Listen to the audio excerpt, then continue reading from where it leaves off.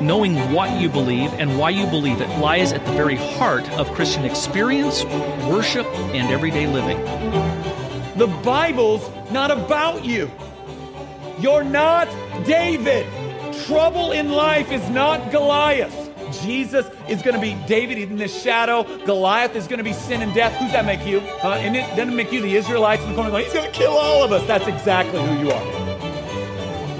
What is your only comfort in life and in death? That I, with body and soul, life and in death, am not my own, but belong to my faithful Savior, Jesus Christ. The gospel is that God the Son freely agreed to die our death for us, to suffer our deserved condemnation and doom in our place. And he didn't just agree from eternity to do it, he actually did it. It is fatal for us to think that we can ever move on from the gospel.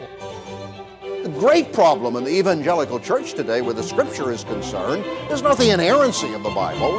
The great problem in the evangelical church today is the sufficiency of Scripture. We don't think it's sufficient to do what we have to do. So we have to wake up to what's happening and recognize that the problem really is our lack of theology.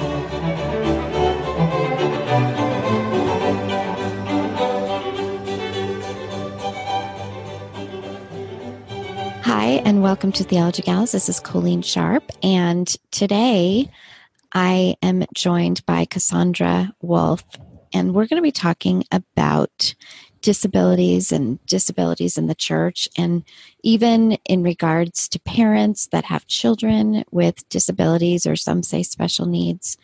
And we're going to really dig into a lot. And so, Cassandra, just for starters, can you share a little bit about yourself and also why you're here to talk about this with me? Thank you so much, Colleen, first of all, for having me on the show. I have loved listening to Theology Gals, and so it's really great to speak about this topic. I am 29 years old, and I was born and raised and still live in Grand Rapids, Michigan. I'm a social worker, and I work with people with disabilities in helping them find employment outcomes that help them to live their fullest lives with all of their abilities. But disability has always been something that has been very personal for me. I was born at 28 weeks, so I was very premature, and as a result of that, I am legally blind, and I have mild cerebral palsy. So when it came to thinking about my faith and disabilities, it's kind of been a journey, but as I've grown more and more in my understanding of how disability impacts my everyday in my personal and professional life, and as I've grown in my spiritual life and my knowledge of Christ and who he is and what this world looks like in all of the things that we have, those two passions of disability and understanding it in line with the gospel has become such a heart calling of mine, and I want so badly for the church that I love to understand the unique struggles and capabilities of disability. And I want people with disabilities whom I love and identify with, I want them to know the fullness of life in Christ and what it means to be part of a community and a body that can walk alongside them through all sorts of trials and celebration. And you are a member of a PCA there in Michigan, correct? Yes, I am a member of Christ Church PCA in Grand Rapids. And it's been a wonderful community. And I've mentioned this on the podcast before, but we may have people that are new listeners or newer to Theology Gals.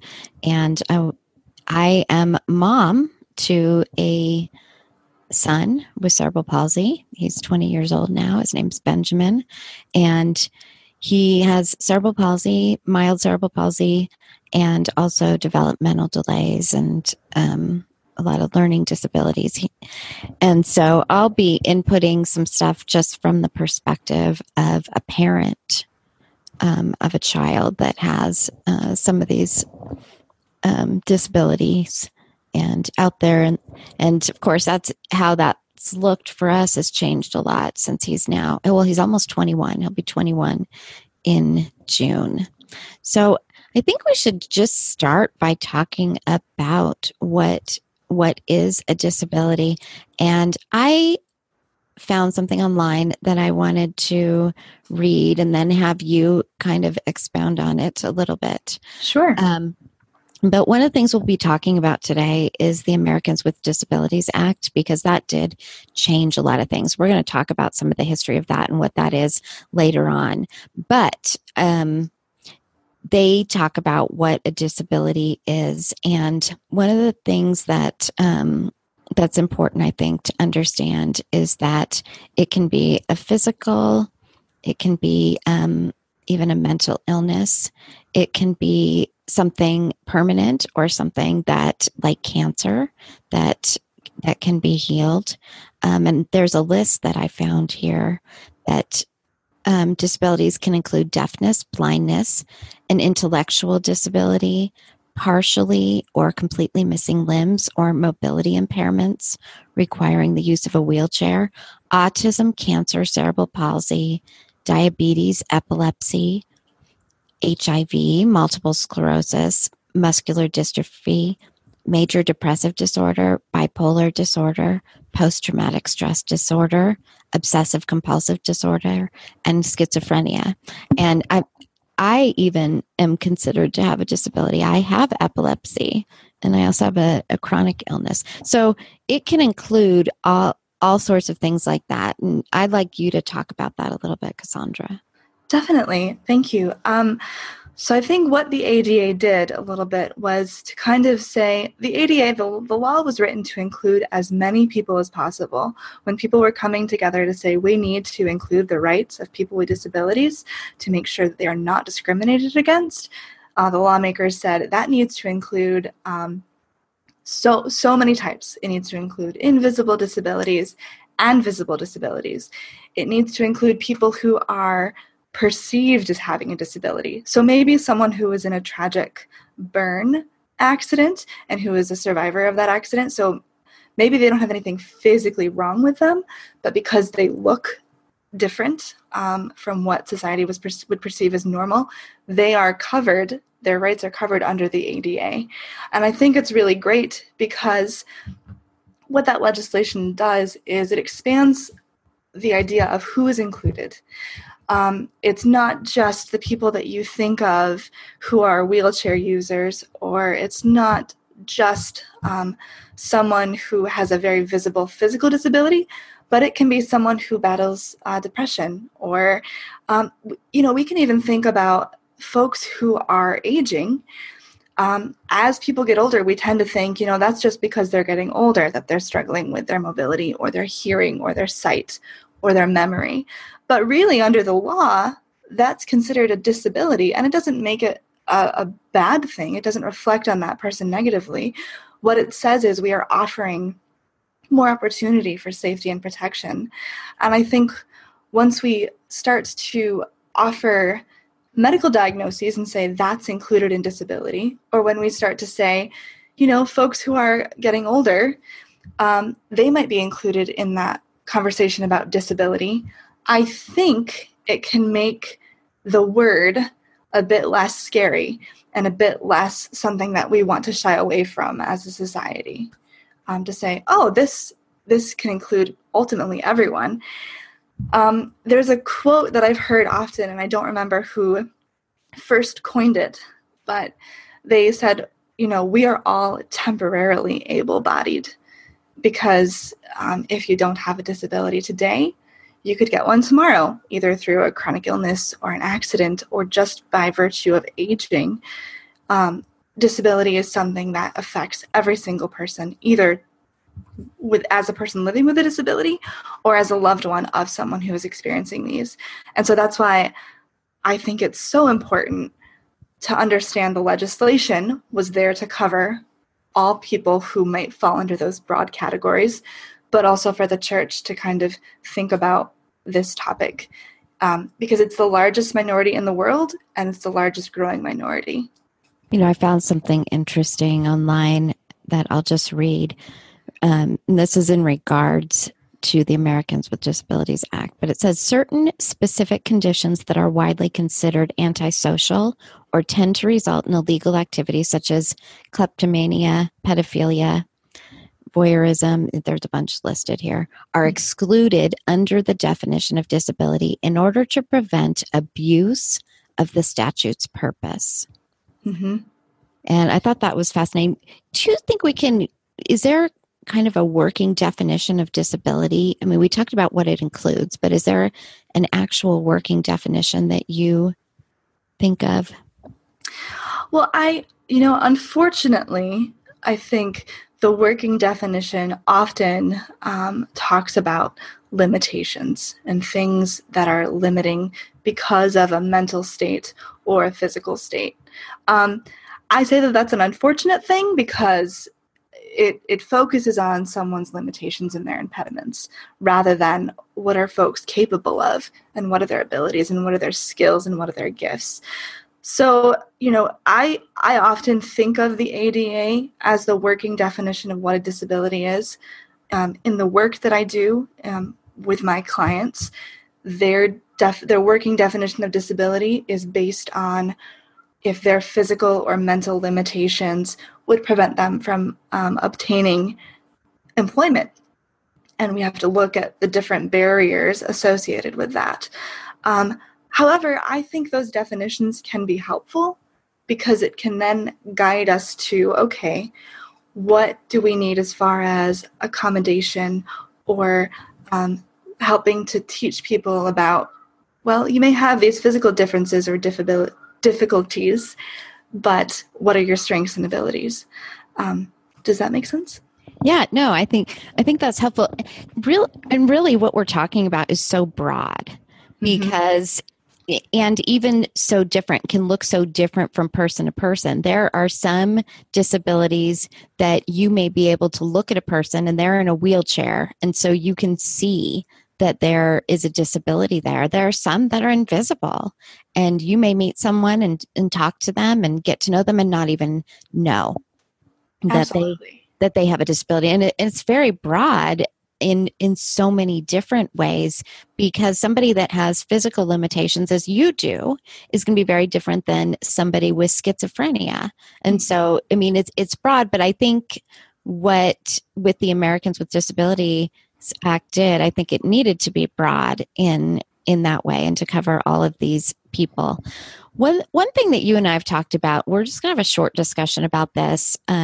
I'm in a group of other parents with children like mine, and you and I have spoken about the fact that you don't like so much the term special needs, although that is generally, at least when we're talking about parents and of children, a lot of time that's a language used. And speaking of, actually, I should say that when we're talking about disabilities, we are talking about these children too, whether they have cerebral palsy or autism, or whether they have some sort of illness that falls under that umbrella.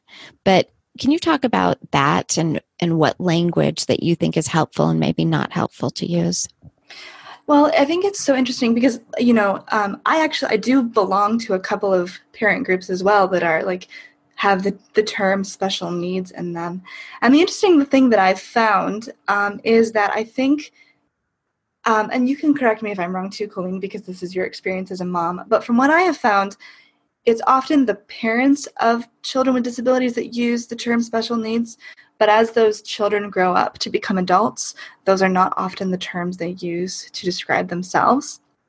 And I think that comes from a place, for me at least, I don't know if my parents ever used that terminology, but when I thought about it as an adult, special needs felt as if we needed to somehow be quiet around me or say, oh, Cassandra has special needs.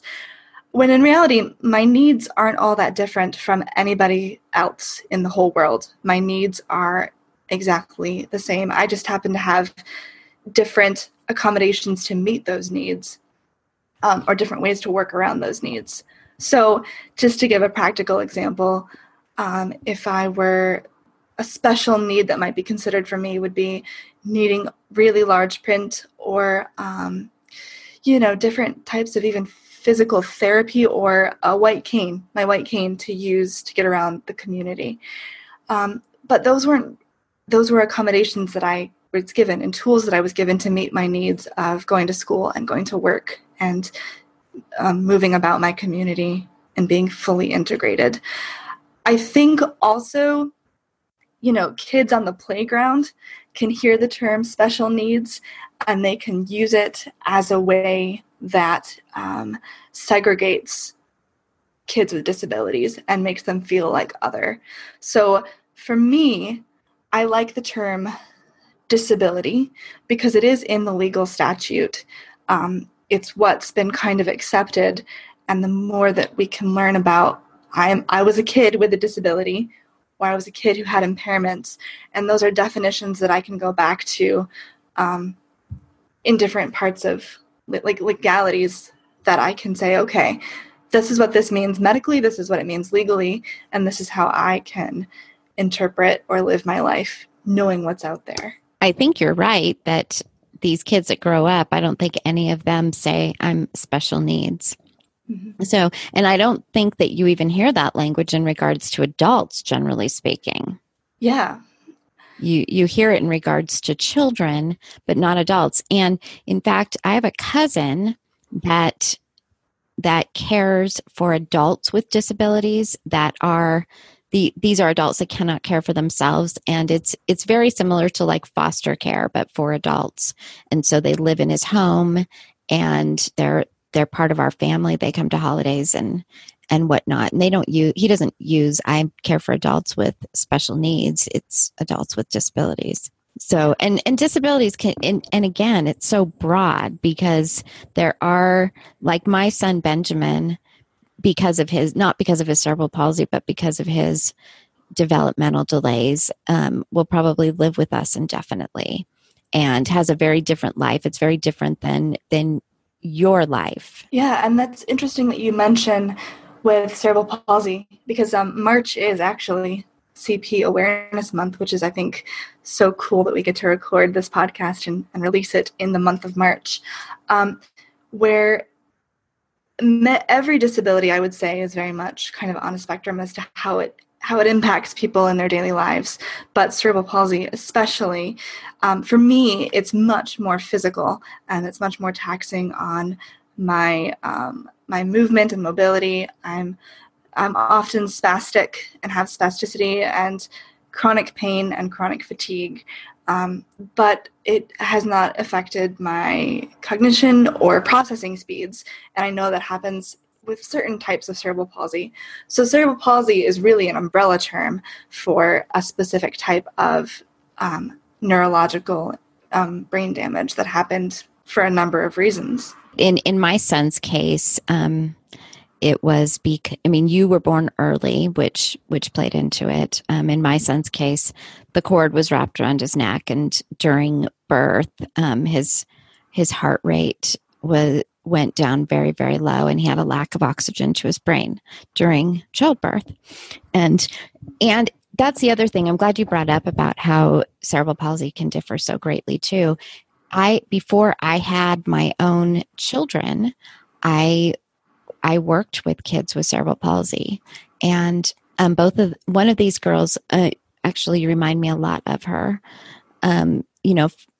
It did affect her physically in a lot of different ways, but she could still walk. But it was a struggle sometimes. I know you use a wheelchair on occasion, correct? Yes, like very rare occasions, but it's something I'm definitely looking more into having in my life. And then I took care of a little girl that she was not even able to sit up on her own. So it affected her physically even more than, even though it affects you physically a lot. So she needed a lot of assistance to do a lot. And that when I took care of her, she was only 4 years old. So, but she was in a wheelchair all the time. She had electronic wheelchair. So let's move on and talk about disability culture. This is something I don't know almost anything about. Even my son, because he's he's very quiet and shy. I don't even think he has many friends with disabilities, but I know that there's kind of a culture, and I know that it's changed, and there's a lot to this. I would just like you to talk about the culture. My knowledge of disability culture is kind of only been for the last about 5 years. I very much grew up with, in what was considered mainstream public education. I didn't have very many friends who had disabilities. I think I was the only one in my school who was legally blind that I knew of. And it wasn't until I became an adult and got more involved in different things in the Grand Rapids community that were supporting people with disabilities that I learned about this kind of culture where disability identity was seen as something to celebrate and take pride in.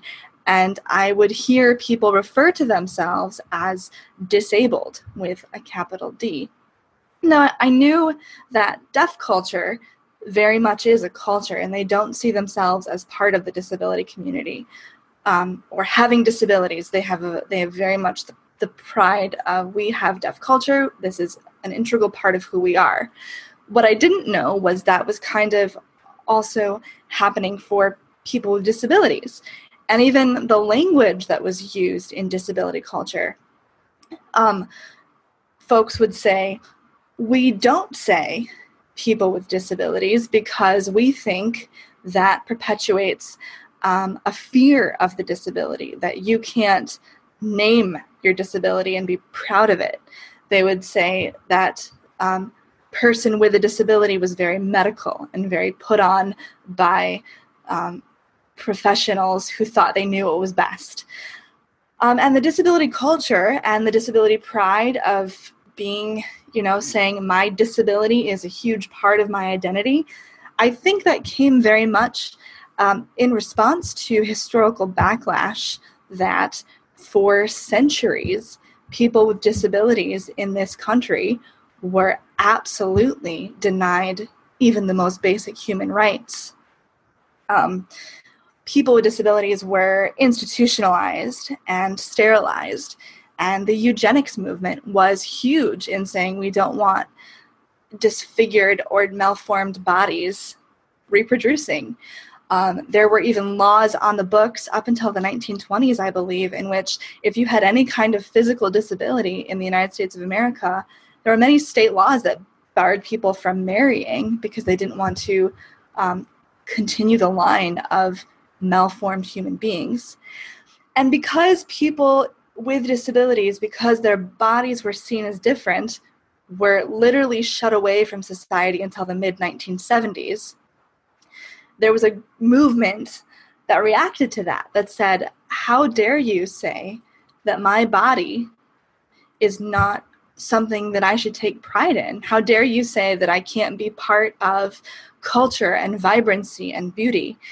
And there's something about that I respect on some level. And for my own journey, there was a part of me for some time that was very much staunch in my disability pride of like, I am a blind woman and that's what you're going to know about me. And that's what I'm going to always talk about. But ultimately, I think the thing that worries me about disability culture, for all good that it is, for all of the awareness that it brings, which is important and something that we want for full inclusion, I worry that it will become the ultimate source of identity. And as Christians, I think anything that separates our identity from who we are in Christ can become a dangerous idol. And I think I've seen that in a lot of the academic work of disability pride and culture. So there are positive things as far as bringing awareness and helping people feel confident in who they are. But I think with anything, it can go too far and remove from what it means to stand firm in Christ's identity. As you were talking, I was thinking about even the increase of abortion, aborting babies that may have a disability. Yeah. So now, even, I had my first child, I got pregnant with my first child in 1995. And things have even changed since then, so that early in pregnancy, you can do these genetic tests and find out so many different things that your child may have wrong. It's just very sad, because there are some things that, that people are getting abortions for, like spina bifida, Down syndrome, or there are some things that happen at birth, but there are some of these things that we would know before birth. Even still, we're seeing some things like that happening.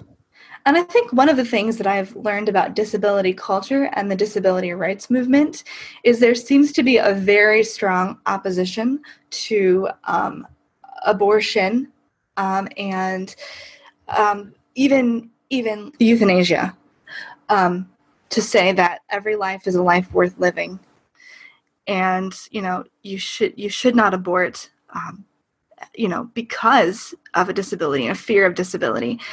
I was reading a really staggering statistic that said something like 60% of the people surveyed in this study said that they would choose to abort their baby if they found out that it had Down syndrome or a genetic mutation. Wow. And that's a conversation. And I think I'm being conservative in the 60%. I think it was a bit closer to 70, but I want to say 60. And knowing that, I think that's a conversation that says to me, how do we still perceive disability as a society? And where can the church speak to this on any number of these issues? Yeah, because if we're now seeing, and with the increase of some of these tests that they can do and tell you so much about your child, and if abortion has become even more common for these children, what does it say about how we're viewing disability? Absolutely. And especially if you look at history and you look at the eugenics movement, that we largely, that was something that was very American in the late 1800s. And the eugenics movement was huge during the Holocaust, and it's often not talked about. Yes, 6 million Jewish people died, but before Hitler was able to kind of get that control, he massacred and experimented on countless people with intellectual and physical disabilities. That was the start, because eugenics and because science had made that possible for him to kind of try to create that. And so that's a very, as I'm someone who appreciates history, and I want to know what we can learn from it, and I want to see ways that we could dangerously repeat it, and the trends of any kind of genetic modification or abortion as it relates to disability frightens me, to be honest with you. Yeah. And especially as we're able to learn more as far as in the medical community. Mm-hmm. And there, when you hear talk of, I think, a couple of countries that haven't had any babies born with Down syndrome because they're aborting them, and they're talking about this as if it's a good thing. Yeah. The disability rights slogan often says nothing about us without us, and they are lives worth living. And that's something that I think is something that I think the church can come alongside the disability rights movement and say, this is something that we agree with, and here's the gospel message as to why. So what have you faced as, obviously I think in the church, you're going to sometimes know people with disabilities, sometimes not. Although if we're going to be honest about everything that a disability includes. So can you talk about, is there in the church, what have you faced? What sort of attitudes? Is there any sort of disability culture in the church? Where are we at? From my experience, I think the church, I think, has often approached disability with two differing perspectives that are not always the greatest. I think historically, there's kind of a dark history of how the church has throughout the ages treated people with disabilities. I mean, Martin Luther said some horrendous things about folks with intellectual disabilities. So I think that historical lens of where the church, because it's full of fallen people, has misstepped, kind of ekes down through landing on pitying people who have disabilities.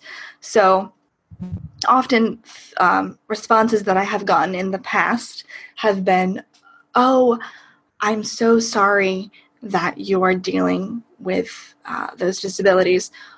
One guy once told me that he was sorry for my afflictions. And so people pitied me or thought, that must be so difficult. I'll pray for you. And while I think we should definitely pray for each other through our sufferings, I think to automatically assume that a life with any kind of disability is one to be marked by pity is an absolute wrong approach. But conversely, I've also seen folks in the church think, "Oh my gosh, you are so strong to have these disabilities. Your faith must be really, really great. God must be doing some great things. And I don't know how you do it, and I couldn't do it." And so then there's this idea where they're seeing me as someone who is ultra pious because of these physical disabilities that I have, or that somehow my faith must be stronger, or that I'm somehow just more Christian or something. And so the idea of absolute pity, or kind of people with disabilities must be really pious and they must have a lot of faith, I think are both really wrong, because they don't allow the person with the disability to simply be a person made in the image of God, struggling with sin just like everyone else, and wanting to be a part of a community without being judged for what people perceive as what this disability means for their faith life. I have faced in two different ways the things that you're talking about right now. First of all, in regards to having a child with a disability, people say things like, "I could never deal with that like you are dealing with that." In the same way with having a chronic illness, people say the same things to me. It's the same sorts of things that you're describing. "Oh, I could just never do what you're doing. I could never." And this is the thing. You deal with whatever the Lord gives you. Absolutely. I guarantee you, if the Lord gave you an illness, if the Lord gave you a child with cancer or cerebral palsy or any of those things, that he walks with you through it, and that is your life. And I think what it says when someone says, "I could never deal with that," I think what they're hiding really is a level of fear of, "I really hope that doesn't happen to me." And I think it's important that we confront that fear, that we say disability is not something to be afraid of. It is not something to pity. It is not something to fear. It is not something that you hope against all hope never happens to you. It is something that the Lord can use to share his gospel. It is something that the Lord can use to daily sanctify you as the person with the disability or your family. The Lord uses absolutely everything in our life, including our suffering, and especially our suffering. And, that's another thing. People with disabilities in disability culture would often would say, "Don't say I'm suffering. I'm not suffering. This is not a life of suffering." And while I agree with that, while I agree that life of disability is not wholly a life of suffering, I will say I'm okay with saying, yes, I do suffer because of these physical disabilities, but it does not infiltrate my every thought of every day. It is something I'm aware of, and it is something that I have to constantly learn to give back to the Lord and say, "Okay, Lord, what are you going to do with me on a day when all I can think about is the pain or the disadvantages that come with these physical disabilities?" I want to talk just a little bit. We're going to talk about the ADA in a minute, about the legislation, but I want to talk a little bit just even in regards to just kind of speak out there to parents of children with disabilities, because I think sometimes it can be very difficult in the church. Just as far as where this intersects in the church. I think that in the church, in regards to children, we're going to talk later on about things that we can do. But some of the things I think that the attitudes can be very, very difficult. Just like Cassandra was just talking about, just like I was talking about, when people act like, oh, you've just been given this horrible burden. And I think too, my son, Benjamin, is just like any other kid in most ways. And I think that sometimes the way that they're singled out gives them the wrong kind of special treatment. There are ways where we need and hope for special things. I guess special isn't the right word, but we hope that people will like make bathroom that'll be easier for some people and things like that. We do hope for things like that. But sometimes singling them out as if they're not like every other child. And I know Benjamin definitely faced that.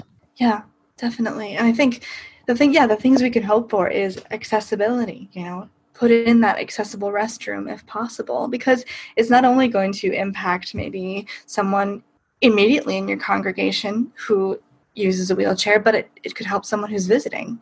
Or, the great thing about accommodations and accessibility with disability is if it's not just done for the person with a disability, it can drastically impact everyone's lives for the better. And we can definitely talk more about that as we get into specifics of what the church can do. So why don't you talk about the ADA and what that did? I mean, about that kind of the history and how that, the legislation and what that did and how things, kind of the history of how things have changed since then. So the Americans with Disabilities Act was passed on July 26th, 1990. And it's crazy to me, first of all, to think that that's only been around for nearly 29 years and that I am actually older than the Americans with Disabilities Act, because that was legislation that is so foundational to my ability and anyone's ability, Benjamin's ability, to live fully integrated lives into our community. And I think the reason that came about was because for years, legislation surrounding disability in the United States was often very limiting. There's a great book that I would recommend if folks love learning about legislative history.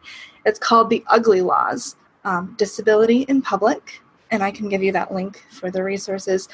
That talks about how often disability legislation was based on putting those people away. We don't want to see them. They are frightening our townspeople. We don't want them begging. We don't want them here. So if someone looks like they are causing an emotional disturbance for someone else, if someone is visibly ugly, then we can write legislation to say, we're going to put you away. We're going to put you in a poorhouse. We're going to restrict everything about your life. And that really kind of continued to gain steam throughout the 20th century in the United States. Again, there were laws on the books about sterilization and prohibiting people from having children based on what a doctor or a legislator thought was their cognitive ability to raise their children or their physical capability to raise their children. So there was no choice given. People with disabilities were absolutely denied any kind of autonomy or independence. Even in a hidden way, you didn't talk about it. If you had someone with a severe disability in your family, often in our history, you would put them away. For example, the Kennedys, there was a Kennedy daughter who was mentally impaired. And she died in an institution, and no one knew she existed. No one talked about her until recently. So that happened through the late 1960s, and people were in institutions and people were denied access. And in the late 1960s, kind of on the same front as the civil rights movement was gaining steam and all these other social movements in the United States, people with disabilities said, it's now our time to claim our civil rights. And someone who was noted as the father of the independent living movement was Ed Roberts. And he was a young man. He wanted to go to Berkeley University. He had the skills, he had the ability, he had the grades. However, he was a survivor of polio and had to live his life using an iron lung. And UC Berkeley said, we really can't accommodate you. We don't really want you here. we've tried having a student in a wheelchair before, it didn't work, so we're not going to let you come to our school. And he fought for that, and he eventually got in, and he was the person who said, we need curb cuts. So prior to the 1970s, there were not curb cuts. People who had wheelchairs had to wheel their wheelchairs off of sidewalks that had ledges. But curb cuts today are great for everybody. They're great for moms with strollers, and that happened because of legislation that eventually culminated in the Americans with Disabilities Act. And it's important to note that the Americans with Disabilities Act tried to have different iterations for almost 30 years, but lawmakers would kind of shift around it or not really talk about it. So we had the Rehab Act of the 1970s, which was really good, which ensured kind of employment rights for people with disabilities and vocational rights, but there was still a long way to go. And it wasn't until people with disabilities literally had to fight for their rights. And even leading up to the signing of the ADA, senators didn't want anything to do with it. People with disabilities historically took it upon themselves and said, if they are not going to listen to us, we are going to literally show up on the door of the Capitol steps. And what was organized that year before the signing of the ADA was what is known as the Capitol Crawl. And people of all sorts of disabilities literally got out of their wheelchairs and they crawled up the Capitol steps, or they chained themselves together, and they chained themselves, they had sit-ins and they had protests. All of these things to say to the American legislators, you are not listening to a vital part of people in this country who are citizens, who deserve basic rights. And, you know, they fought really hard for it, and I am so thankful for them, and I am so thankful for the independent living movement, because if they didn't rise up in spirit, body, and voice to say, this is what we need, the ADA would not, I don't think it would be here. And the fact that it took until 1990 to grant people with disabilities rights is absolutely astounding to me. And it's interesting because there's been some changes in the last few years with the ADA. There are 5 titles, and each title has different protections and different things that it specifies, from education and employment and transportation and communication. All of these things to say these are areas of people's lives that we need to legislate. But I think it's really important to keep an eye on what that legislation, how does that legislation still hold up today? What are ways that it can improve? And, you know, it's unfortunate to me to think that the church is excluded from the ADA.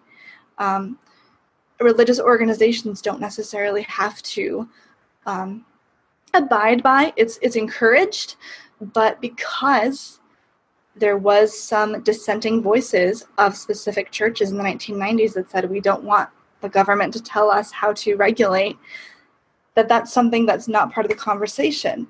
And I appreciate that churches today are very much mindful of what do we need to do, how can we abide by the letter of the ADA, even if we're not required. And I think that's a kind of graciousness that needs to be talked more about. I wanted to talk really quick even about the changes that have happened even in the last, especially 30 years, I think, in regards to children. When I was in elementary school in the 1970s, kids with disabilities actually had their own school in our district.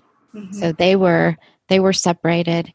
And in fact, that school was shared a field with the school that I attended. And then in a lot of places, they had their own classroom. And that may be necessary sometimes if you have kids with specific learning disabilities, where they sometimes do that. But really what they've really done that's changed since then is that these kids are in the classroom just like every other child, because they are just like every other child. Absolutely. And, if they need, I have 2 friends that work as aides with children that just need an extra help. just need extra help. So they might need help getting from class to class, or using the restroom, or things like that if their physical disability is requires that. But they're in the classroom like every other child. Mm-hmm. And so that's been a big change also. Absolutely, and it's something that I think is so important. And it's so important, I think, that we're even having this conversation, because for me, growing up, even though I had disabilities, I knew nothing about the disability or independent living movement. You know, you learn all sorts of things about the civil rights movement and the segregation of African Americans, but there's nothing out there to learn about. Similar things happen for people with disabilities, and I think it's a shame that collectively, as a culture and a society, we don't talk about those same struggles and fights and the rights that are now here. Because I agree, segregation was horrible. It's horrible any kind of way that whatever group it happens to. And integration, I think, has happened in the school system, and especially the public school system, for people with disabilities because of the disability rights activists. Let me say this, though, too. If you think that discrimination against people with disabilities doesn't still exist, you're wrong. Mm-hmm. Unfortunately, that still exists. And I'm going to tell a quick story, Sure. even in regards to my own son. And so I homeschooled for many years. And when I got really sick, we decided to put our kids into put some of our kids into a school. And so we have a charter school near us, a classical charter school, that we put a couple of our kids into. And we were going to put Benjamin into that school too. And he got into the school, and 3 days before school was going to start, the principal called me and told me, "We don't want him here. We don't have the necessary services," or I don't remember exactly what he said. He actually, I'm actually saying it nicer than he did. He just said, our school isn't for Benjamin and he won't be able to attend here. He didn't give me very many good reasons actually at all. And Benjamin can go to the bathroom by himself. He can care for himself. It's not like he needs some extra. He doesn't need somebody there with him at all times, although some of his, he does struggle with learning, but we had him in the appropriate grade and he was doing fine. But I probably would have fought it. In fact, I did even talk to people who said that what the school did was wrong. But I was so sick at the time, I didn't have the energy to do it. But all people with disabilities do face different sorts of things. And Cassandra, have you ever faced anything?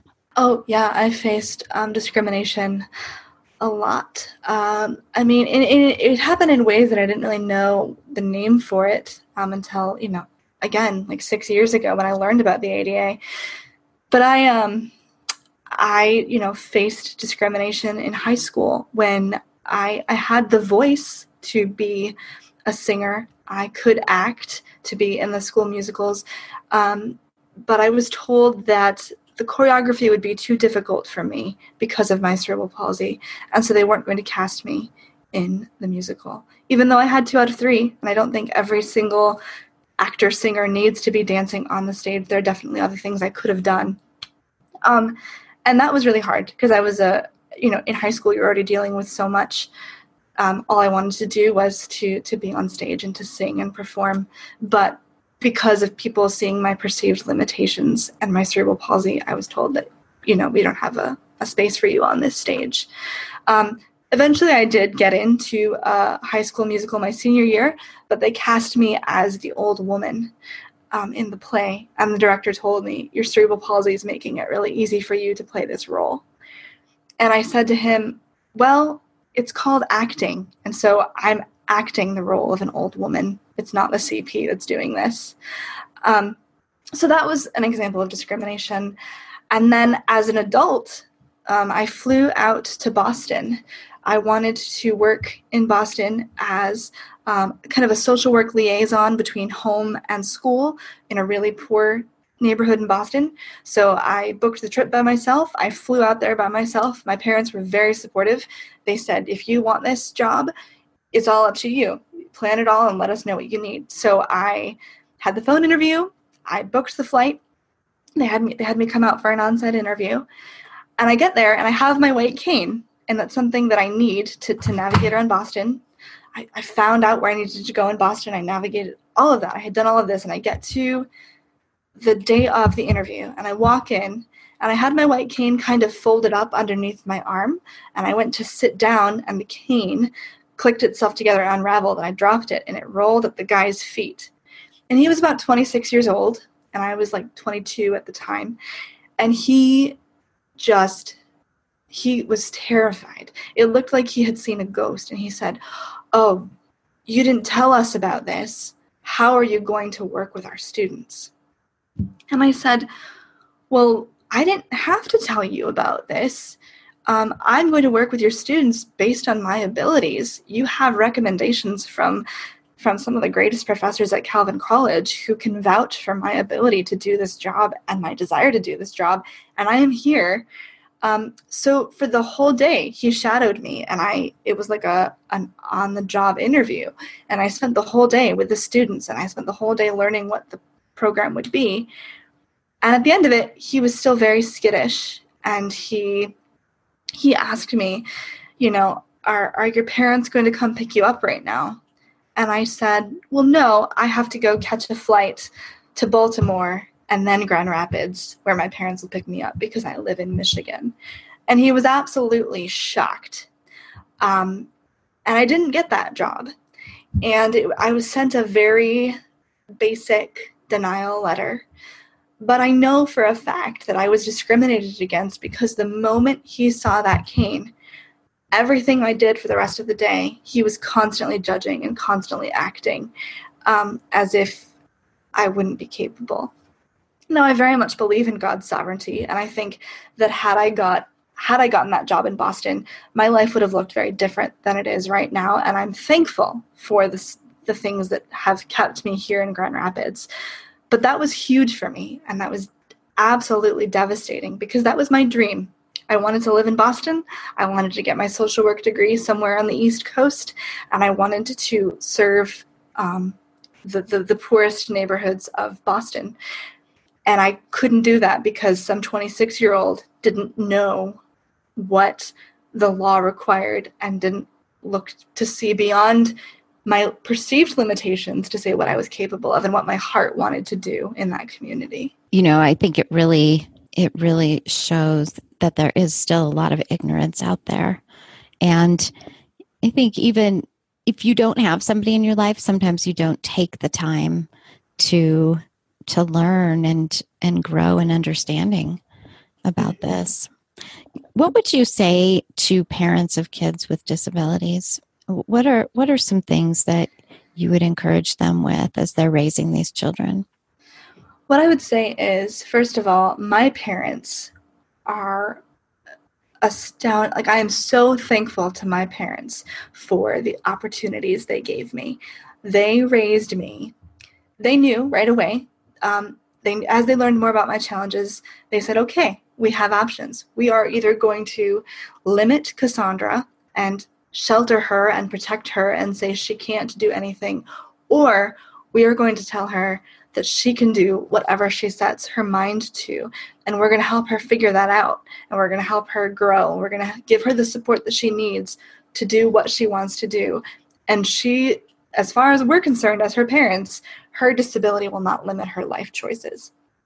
And that was precisely, I think, what has caused me to be so assured today and so strong-willed, because my parents never told me no. I think they said, "Oh, you want to go out to Boston? Go ahead." I learned later they were terrified and they were scared that they were letting their daughter, who has physical limitations and who is legally blind, go figure out Boston's transit system by herself. But they knew that I wanted this and that I would figure it out, and that if I failed, it was okay to fail.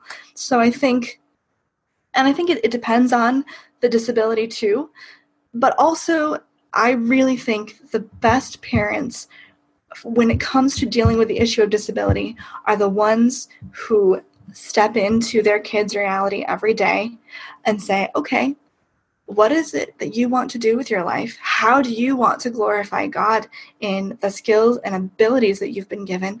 And let's come together and figure out resources that we need for those areas that might not be. So just the parental belief of it's okay as parents to be afraid. I think it's okay to not know what a disability diagnosis means for your kids. I think it's also okay to grieve the struggles they might have, or to grieve the struggles you might have, because I myself sometimes still grieve that I have the challenges that I do. So it's okay to fear and it's okay to grieve, but it's not okay to live in those places.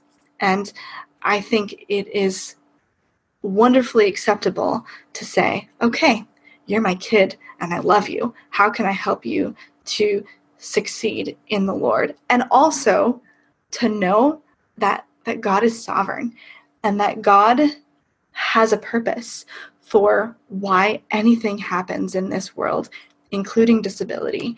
So trusting him to let your child live in the way that would most glorify him. I think that was great. I think an important thing is, we had talked a little bit earlier about identity, and I don't think it's good for your children to think that their identity is their disability. I have 4 children and they're all different. And they are exactly who the Lord has made each of them. And they're different in different ways. And they each have different struggles. Mm-hmm. And they each have different strengths.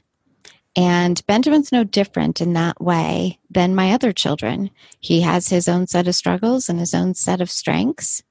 And he is exactly who the Lord has made him. And I don't think Benjamin thinks that much about his disability. I think even in the ways that he struggles and has to work harder, that's always been the way it's been for him. So I don't think it occurs to him a lot. I'm sure maybe as he gets older it will, but he's had to work harder for some things for sure. And I want to talk about the church. So where's the church in all of this with Americans with Disabilities Act? And let's start with that, because if you go, any one of our listeners that goes and reads about Americans with Disabilities Act will learn that some of the churches did push back against it. And for various reasons. Some of them, you had small churches that pushed back because they were afraid they couldn't afford to do all of the things that would be necessary, But there were churches that pushed back against it for various reasons. But where is the church? Let's start with that, and then we're going to get to some of the practical. Mm-hmm. I think the church is at a great place to say, if you are a follower of Christ, you are welcome here. And we want you here, and we want you in our worship. And it might be uncomfortable.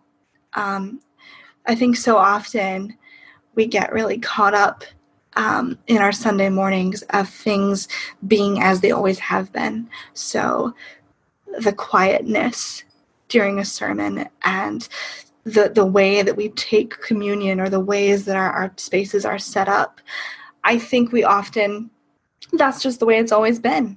But if you have a family coming to your church who has already dealt with so much from the world, where they have to constantly advocate for their kids, often you don't want to go to church and have to do those things. You want to go to church to be part of a body. That was my struggle. For a time when I was not part of a church. There were a lot of things going on in my life that the Lord has brought me through. But one of those things was, I don't want to have to keep asking for accommodations. I don't have to keep talking about my disability. I just want to worship, so I'm not going to worship. And if churches were more mindful in the way that they set things up, in the way that we even talk about disability, to say, hey, while the pastor is preaching, often everyone's quiet and that's the status quo. But if you have a child who has a sensory disorder or autism or where they'll might just burst out and they might be loud. Either I think a great response could be having a place for that family to go, or, just the pastor can just keep preaching. And it may be the first time, it may be a distraction, but, to say that person, that child who is having a moment of an emotional outburst, they still need to be ministered by the word. We don't want to separate their family and take them away. I think changing our mindset as to how we approach Sunday morning, even in the language that we use, I think it's so important to say, so often in our churches, we stand to sing the hymns. But even if we were to say, stand if you are comfortable or able, or stand in body or spirit, I think that language is really inclusive to say that we won't look at you or think that you are less engaged if you choose to sit down today because of whatever is happening in your life. One of the things when we were talking earlier about identity, and even for parents of children with disabilities, not making it their primary identity, I think sometimes other people do that. And yes. I've seen this in the church, and this is a big problem. It's even a problem for me as somebody with an illness, where 90% of the time when people come and talk to me, it's about that, And I'm like, I live with this all the time. I don't want to talk about it all the time, but I think for you, especially Cassandra, and even my son Benjamin, where it's people can look at you and see that there's something, that there's a disability there. Talk about that, because I know you've faced this also. I think people see something. I think it kind of goes back to that, like, what's wrong with you kind of question. This has not happened in my current congregation, which is beautiful because it's very separate when it comes to different denominational beliefs. But when I was church shopping for a while, when I was kind of in my own spiritual wilderness, I would often go to different churches that I would hear about, and automatically I would walk in and I'd have the white cane and I'd have a bit of my gait, and folks would come up to me and want to heal me. And I think that's a very common perception out in the world. Like when I'm out taking the city bus, I've had so many interactions of people who say that they follow Christ and want to see me healed from my afflictions and want to lay hands on or pray over me. And that can be really disorienting, either in a church setting or out in the community, because people with disabilities need the gospel just like everyone else. And if there is this collective Christian mindset, whether or not it's the right way of approaching Christ, if that's out there and people know it's out there, then they're going to be afraid to come to our churches no matter what the churches believe about physical healing. This is the thing. I think that there's got to be a way somewhere between making things accessible, but also not making everything about that. Yeah. So the thing that we really faced also, and to this day, and Benjamin is almost 21, is that Benjamin has speech issues. So when he was very young, he was very difficult to understand, and nobody would ever talk to him. They would talk to my son Jonathan. Jonathan was like Ben's translator, and there were times even where my husband and I would say, "What are you saying, Benjamin? What are you saying?" And we couldn't understand. And Jonathan would say, "He's saying blah, blah, blah, blah, blah," and he'd tell us what he was saying. But this wasn't that. This is where people would not ever even attempt to talk to Benjamin. They'd walk up to Jonathan and say, "Jonathan, ask Benjamin if he wants some punch." Oh my gosh. And they would never talk to him. Or Benjamin's standing right next to us as he's an adult now, and they look at, my husband or I and say, "So how's Benjamin doing with his new job?" And it's like, why don't you ask him? He's right here. And so I think sometimes that's that fear too. Yeah. I haven't had that happen in a church setting, thankfully. But I've definitely had it happen just out in the world. So many times people will either talk to my husband or my mom or a friend of mine. I think the most recent story is I was out grocery shopping. My husband David and I were out with another couple. We were picking up food we were going to make a dinner together. And I love vintage clothing. So I was wearing like a 1950s shirt dress. And I was just, that's my style. I love that. And I had my white cane and I was with my friend Taylor. And this woman tapped on Taylor's shoulder and said, "Tell your friend her dress is beautiful." And Taylor just burst out laughing. And I turned around and I said to the person, I said, "Well, thank you. I really appreciate that." And they were just shocked.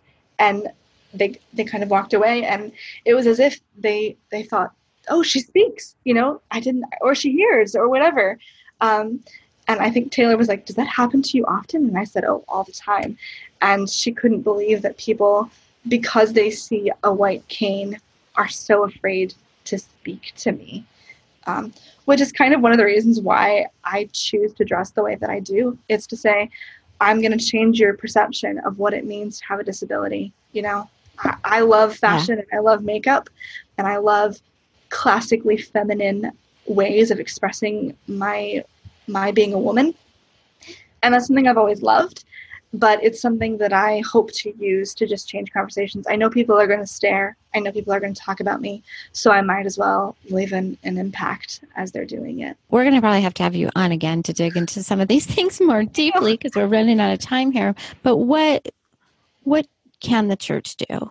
Because we probably have people that are listening that think, well, I don't have anyone in my church with a disability. And you do, whether you think you don't or not. If you look at the umbrella of everything that fits under there, I can't imagine there's a church that exists that doesn't. It just may not be what you've thought of as a disability.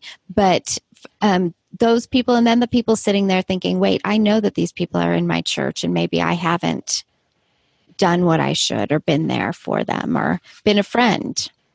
Mm-hmm. Well, I do want to recommend a book. It's a book that a friend of mine, Kevin Timpe, wrote. He is a professor of philosophy at Calvin College. I will say I don't recommend the book based on its theological merits, but I do think it's a fantastic book when it comes to talking about how the church should respond to disability. He himself has a son with multiple disabilities, and so this has become kind of his life's work. And the book is called Disability and Inclusive Communities. And that's a great book that he kind of gives. It's a primer, an overview of what has historically happened, how the church has responded historically, and then what we can do moving forward. Again, I disagree with some of his theological perspectives on disability, but I do think it's a great resource when it comes to the practical applications of how we are to be inclusive. One of the things that I would definitely encourage is so often we think about ministry to people with disabilities. How can we bring the gospel to them? And I'd like for the church to think, how can we minister with people with disabilities? What are their gifts and talents and abilities they can bring to us? How can we use that in the sharing of the gospel? From my perspective, my PCA church now offers large print bulletins. That was something that I asked for. And now they have multiple copies of the large print bulletin. And I've seen elderly folks in my congregation use those. So even typing things out in ways that are strong contrast or a bit larger print,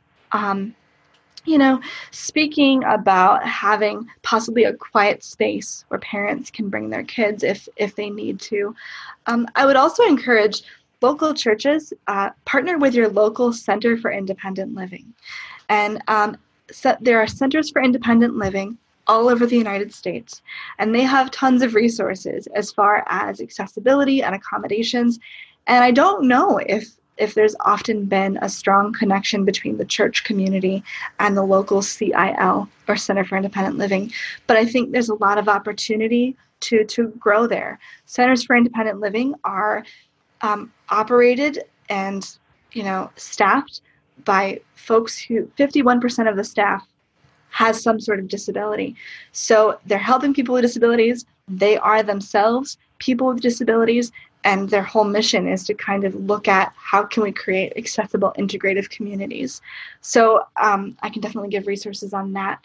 I know that the CRC has some great resources about what it means to be accessible. But I think ultimately what we want to do is just to think about this even as a conversation, to say, are there people in my community who maybe have transportation issues or can't drive? Can we maybe on a Sunday say, if you have limitations or have trouble getting to church for whatever reason, let's create a van driver where we rotate, large parent bulletins, or even as communion is being served, the pastor could say something like, just if you do not feel comfortable or are unable to come up and take communion, that's okay. I'd love to be able to come and minister it to you. Just raise your hand. And so that's something that's announced and that's known, and that it's not specifically going to the person with a disability and saying, how can we help you? But announcement from the pulpit to say, how can we as a community be more inclusive to better share the love of Christ? And I think if you have children in your congregation, I do think it's okay, and I would even encourage going to those parents and asking them, is there anything that we can do to help? Absolutely. And because I think that would have gone very far for me. I don't recall that anyone really ever did that until Benjamin was much older. But it would have been very, very helpful, because I know as parents, sometimes we're afraid to ask. And if somebody had come to me, there are things that I would have said, this would be really helpful, or that would be very, very helpful. And absolutely. And I think parents are the best advocates for their kids, but parents can get exhausted for having to advocate for all the time, so having someone to ask, and to know that you might not ask in the best way. I think there needs to be some willingness to be vulnerable and transparent. As much as we've talked about the missteps that people take, I think it's important to understand that the church should be a place of vulnerability and transparency where we might not always get it right. So if you are a parent and you're not sure what to ask for, you probably know more than you think. Don't be afraid to ask that. Don't be afraid to open that conversation. And if you are a church leader or pastor or someone who is involved in the women's ministry or the children's ministry, to seek those people out and to say, I might not get all of the questions correct, but I'm here and I'm wanting to make sure that this can be a place where you and your whole family flourish. I think also finding ways to help those parents. Cassandra and I have talked about this, but there's only certain people I could leave Benjamin with. And so having people in my church who had said, if you and Brent ever want to go out or go away, we can take him, because they were people that we trusted to leave him with, to be able to do that. And I think even finding ways, because sometimes these parents are tired, depending on what they're dealing with. They're probably going to therapy appointments all week, and they're probably fighting for their children, and they're caring for their child. And so finding ways to even help beyond just Sunday morning. Absolutely. Offering, like you said, offering kind of respite to say, and even if, like you said, as a parent, there are only certain people you could trust to watch Benjamin. I think it's so important for a church community to say, okay, I might not know the best way to care for Benjamin, but I have a heart to do this. Colleen, would you be willing to take some time with me to teach me, to kind of say that right. Everyone can grow and everyone can learn. Right. And so there's so much. And I think we only scratched the surface. Yes. So I think this is going to end up being like a one of two parts. I've already decided it. So okay. We're going to bring Cassandra back on in the next couple of months and do a part 2 to this, because I think there's just so much more that we need to talk about in regards to this. What do you think? I would love that. Okay, great. Because I'm looking at the time thinking there's still so much more I wanted to talk about. And I think it's an important topic. And so let me just say to our listeners, if there's anything specific you want us to talk about on part 2, we'll wait at least a month to do part 2 so that we can get some of those questions in. Email me at theologygals@gmail.com. Email anything that, hey, can you talk about this, or I wonder this. Email that to me. Also, Cassandra's given me several resources that I'm going to link in our episode notes, along with her blog, because she's written about some of these things too. Thank you. And I'm definitely also open on Facebook, so I'm totally open to people adding me as a friend. I'm active in the Theology Gals Facebook group. What I hope to be is just a resource. And, I'm also willing to learn. I would love to learn too. I don't think I'm the absolute expert on this, but it's something that I'm very passionate about and love to connect with other people about, because it is so important to the sharing of the gospel. Amen to that. Well, Cassandra, thanks for joining us. I'm glad we're going to do a second part because there's so much to talk about in regards to this, and it's such an important topic to me, obviously, and very much to you. And this isn't just, your life. This is what you do for a job. You are helping other people with disabilities. Yeah, I feel really, really blessed to be able to do all of this and to love it so much. So thank you so much, Colleen. It's been a joy. Well, to our listeners, we'll see you next week, and just keep your eye open for part 2.